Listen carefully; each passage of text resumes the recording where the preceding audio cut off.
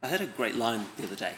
It was when one of Tony Blair's advisors was asked by someone from the media what Tony Blair's legacy was going to be, and the person who went nameless replied, "Tony Blair's legacy is David Cameron." And I don't know whether that's a good thing or that's something awful, but it was very sharp, and his point was that the thing that Tony Blair has done, as much as changed the Labour Party, has changed the Tories, and there's been this transformation over the last decade in terms of what we expect our leaders to be like, this sort of friendly, media savvy, down with the people sort of leadership. There was this other comment that someone said about ties, about neckties, and saying that nobody wears them anymore. Tony Blair very rarely wears one. David Cameron doesn't wear one. American politicians don't wear them either. The only people who still wear neckties are estate agents. What we expect of our leadership has changed radically, and some of that's quite good, but there's also something slightly uncomfortable about it. Our leaders have become somehow not that different from our celebrities, and it's as if that kind of cult of celebrity, which now dominates our popular culture, has shaped our politics too. Politics has become fundamentally very pragmatic, and we are suspicious of ideals, really quite understandably, given the history of the 20th century and the damage that was done by ideologies and ideals. We want our politicians to be very practical and down to earth now, but that lack of ideals is a concern, not least because political decisions are made not based on what is right, because often we're not sure what is right, but is based on what will be most successful at the opinion polls and what's going to have the biggest chance of getting you elected. This passage we're looking at Isaiah 32 is a set of ideals. It's actually more than that. It's a critique of the politics and the leadership of the nation of Israel, but I think it's fascinating because it uses that critique to establish some of God's ideals for a nation and for what leaders should be like. And so let's hear from them. The passage begins with the promise of a reversal of something that Isaiah was called to way back in chapter 6. Do you remember? His job was to go and to proclaim the word of the Lord to a people who would be ever hearing but never understanding, and ever seeing but never perceiving. And if you look at verses 3, 4 and 5, it says that the eyes of those who see will no longer be closed, and the ears of those who hear will listen, and the mind of the rash will know and understand, and the stammering tongue will be fluent and clear. And it's a promise which is rooted in verse 1, in a king who will reign in righteousness and rulers who will rule with justice. And so much, it really quite familiar sort of territory for Isaiah, this promise of a coming king who will rule justly and transform the nation. And it's not just that king, but those who rule under him, ruling with justice. And then this beautiful picture, which is well worth remembering in verse 2, it says that each man, each individual, will be like a shelter from the wind and a refuge from the storm, like streams of water in the desert, and like the shadow of a great rock in a thirsty land. This picture that it's not just the leaders who are great and noble figures, but that every individual is somehow stable and reliable, someone who can be trusted and who is able to serve and bless and nurture those around them. But those ideals are set in contrast to the way that things really are within this nation. Look at verse 5. No longer will the fool be called noble, nor the scoundrel be highly respected. It's a picture of a culture where it's not the wise and the good who are put in positions of leadership, but as verse 6 says, it's those who speak folly and whose minds are busy with evil, who practice ungodliness and spreads error concerning the Lord. And it's not just his character which is questioned, but it's the consequences of his actions. To the end of verse 6, he says, the hungry he leaves empty, and from the thirsty he withholds water. It's interesting that it's not just a failure of actions, but it's actually the withholding of what people need. It's a selfishness and a greed and a self-interest. And this is the character of the leaders of this nation. They describe these figures as scoundrels in verse 7, whose methods are wicked, who make up evil schemes, and their intention to destroy the poor with lies. And why do the people tolerate such corrupt and worthless leaders? Well, verse 9 describes it as, says that this is the problem. It says, you women who are so complacent, rise up and listen to me. You daughters who feel secure, hear what I have to say. The reason why people tolerate such poor leadership is because they're complacent, because they don't care, and because they feel secure. But that security is going to be wrenched away from them. It says in verse 10, in a little more than a year, you who feel secure will tremble, and the harvest will fail, and the trees won't bear fruit. And the reason for it is something we're going to discover next week when we look at chapter 36. The nation is overrun. And as verse 14 says, that the fortress will be abandoned, the noisy city deserted, the citadel and the watchtower will become a wasteland forever. But for now, I want us to look at this critique of a nation, of its leadership, and of the people who follow. And the first thing I want to say is that I think it's entirely appropriate to resist the gender division which takes place here, the description of men leading and women following. That is descriptive rather than prescriptive, and the intention is not to put men in positions of leadership and women in positions of following, but it's a critique of people who take those roles. So actually this is a conversation about those people who have leadership and those people who are under leadership. And so secondly, what this passage gives us is some sense of what God's ideals are about what leadership should look like and what it means to respond to leadership. And this isn't just a political question, this is a question for the whole of our society, for our churches and our communities and our families, that within these things, within these institutions, how should leadership look? And verses 1 to 3 lay it out for us. Verse 1 speaks of a king who reigns in righteousness and rulers who rule with justice, that the foundations of all of these things are righteousness and justice. And the description of what those things look like, verse 2, that those who lead will be a refuge for others. They'll protect them and not leave them exposed to the storm and to leave them vulnerable. And verse 3, that they will refresh and sustain people, not leaving their lives in the balance. It's a contrast to verse 5, which spoke of the evil leadership of Israel, which said the hungry he leaves empty, and the thirsty from the thirsty he withholds water. You see, God isn't just building a spiritual kingdom. This isn't what we're about, just saving souls. This is a rebuilding of society, and the picture at the end of Revelation 21 is of a new city, of a new Jerusalem, and of a new society. And the ideals which are established in a book like Isaiah are the ideals which will come into place, come into being within that new society. And as the people of God, we should be building our communities along those lines. So this is what leadership should look like within our community. And I think more than that, these are the values that we should be struggling to state and articulate and to promote within our society, within our sort of political arena. These are things that we should challenge our politicians and our leaders to be like. Why? Because these are God's values, these are eternal values, these are things that matter. The other side of Isaiah's critique of these people was his critique of those people who are led. And I think this is really significant for us, particularly when we start talking about the political arena. His criticism of them was that they were complacent, that they felt secure, and they failed to mourn for all that was wrong in their society.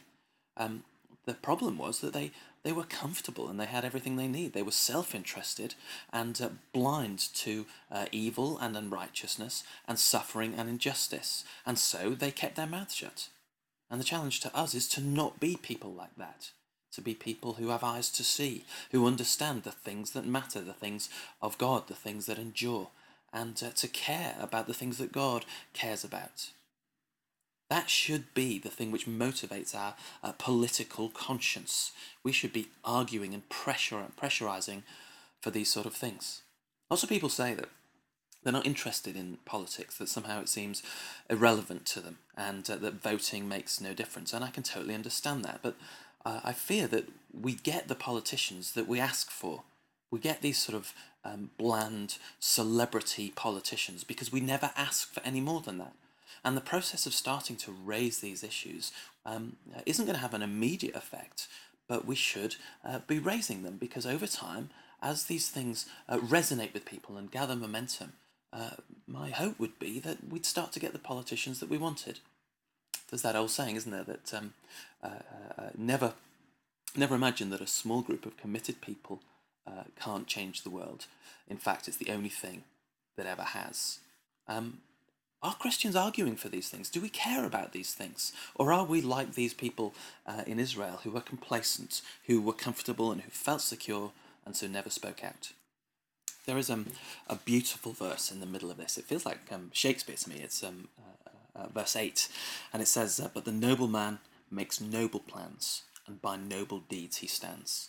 The noble man makes noble plans, and by noble deeds he stands. I love that verse. And wouldn't it be amazing if our politicians made statements like that was their political manifesto? And likewise, on every level of our community and our society, if we encourage people to be noble, to make noble plans, and to stand by those noble deeds. Now, this passage isn't simply a description of the sort of leadership that God requires. These things are implicit in it. What it is a prophecy. It's a statement of how things will be. And look at verse 15. This is when things are going to change. Verse 15. "Until the Spirit is poured out from on high, and the desert becomes a fertile field, and the fertile field like a forest, and justice will dwell in the desert, and righteousness will live in the fertile field." This passage of Isaiah is both a critique of how things are in Israel and a promise of how they will be when the kingdom comes. But I don't know if you're struck by that phrase, that the time when this will begin to come into being is when the Spirit is poured out. And that is not a future event. That is a historic event. That is the day of Pentecost, when the Spirit was poured out on people of every nation and tongue. It was the birth of the church. It was the event promised by Jesus after his resurrection, which would send people out with power. You see, the kingdom of God for us is not a future event. It is an event which we live in the midst of. Jesus would often say the kingdom of God is near. The kingdom of God is within you. We live in the days of the kingdom of God. Of course, we don't live in the fullness of that kingdom, but one of the most exciting things about being a Christian is this promise that what we are part of endures, that this building of the kingdom is not something that will all crumble, that will decay or will rust away, but is building something permanent. It's building something which will endure into eternity. And do you remember the parable of the talents that Jesus told, of the king who went away and left his servants with talents? And at the end of that story, the servants who'd been successful were the ones to whom the king said, "Well done, good and faithful servant. You've been faithful in small things. You will now be trusted with great things." One of the things that I'm finding Isaiah profoundly challenging on is the sense in which it calls us to be part of building the kingdom of God, to see our faith and our relationship with God not as some passive exercise, not as some exercise in holding on and waiting and trying to keep things safe, but of building the kingdom. And that's done through the power of the Spirit, which is poured out. This is the work of God in us and through us. And the consequences of it are in verse 17, that the fruit of righteousness will be peace, and the effect of righteousness will be quietness and confidence forever. My people will live in peaceful dwelling places, in secure homes, in undisturbed places of rest. So this passage is a challenge for us to critique our leadership, to critique what we understand by what it means to lead and what it means to follow. There's that huge challenge about the sort of self-interested complacency, which means that we don't challenge the way things are because, well, it's okay for us. And in a world of such gross injustice, of such inequality and poverty and exploitation, I think that's really very appropriate and something that we really need to hear. Why should Christians care about politics? Well, not least because they're profoundly important in and of themselves, but I would say also because the act of caring about politics is a prophetic act. that as we stand up and speak out about God's concerns, God's values and priorities, the things that matter to Him, so we speak of His goodness, we declare His truth, and we speak of the fact that He has a plan for humanity and a plan for this world which is so much better than the alternative. And then finally, I think this just helps us to ask some questions about what we do with our lives. There's been a sort of traditional Christian view that the really good jobs, the jobs that people should do, are either being a vicar, obviously, or being a teacher or a doctor or a nurse. And those are obviously really, really good jobs. But very rarely do I hear Christians talking about the idea that wouldn't it be great for Christians to be really good journalists or really good politicians? Because the reality is that is where the power lies in our society. And we should be asking those questions. We should be asking those questions about what we do. We should be encouraging people in those directions. We have a political agenda which is profoundly good and of God. We build the kingdom as we instill these values, not just in our own churches, but in our communities and in our nation. We long to see this kingdom come. And that only happens by the work of the Spirit. But what Isaiah is showing us is that the work of the Spirit is these things that we're talking about. It is justice and peace and equality and righteousness. So at very least, I would say on the back of this, that next time an election comes around, think very seriously about your vote. And think about how you vote in a way that reinforces these values of God's values. But more than that, there was something I remember Bono saying when he was interviewed by a church leader about what Christians could do about the issues which he's campaigning on, HIV in Africa and global debt. And he was saying, well, I need your prayers and your money, of course, but the thing that I need more than anything else is your moral outrage, because that's the thing which provides a political will to change things. Claire Short tells the story of the G8 summit, which was the summit in Birmingham in 2000, where a lot of the debt relief principles were put in place. And she said the thing that was shocking to the politicians inside was that there was protests going on outside. But the people protesting weren't the normal protesters. They weren't young people dressed in black. No, they were ordinary people. They were little old ladies from Middle England with tartan rugs and flasks of tea. And the Christian community turned out in force, and they gathered around that summit, joined hands and prayed. And Claire Short said that had so much impact on that meeting because people realised that these were the people who voted for them. And they cared about this issue, and they were outraged at this injustice. And it made one of the most significant political shifts happen.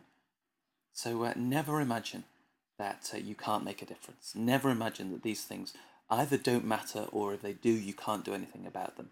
We should be a political people, and I'd love us as a church to be much better at having political conversations.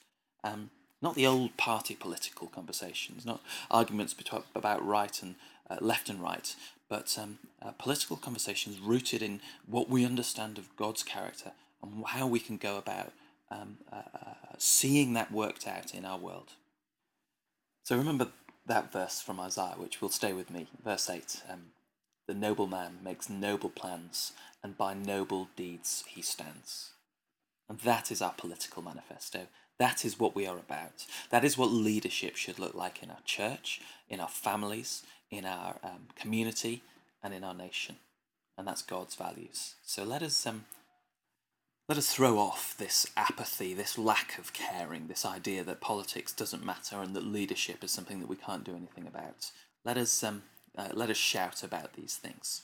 God cares about politics. He cares about leadership, and so should we.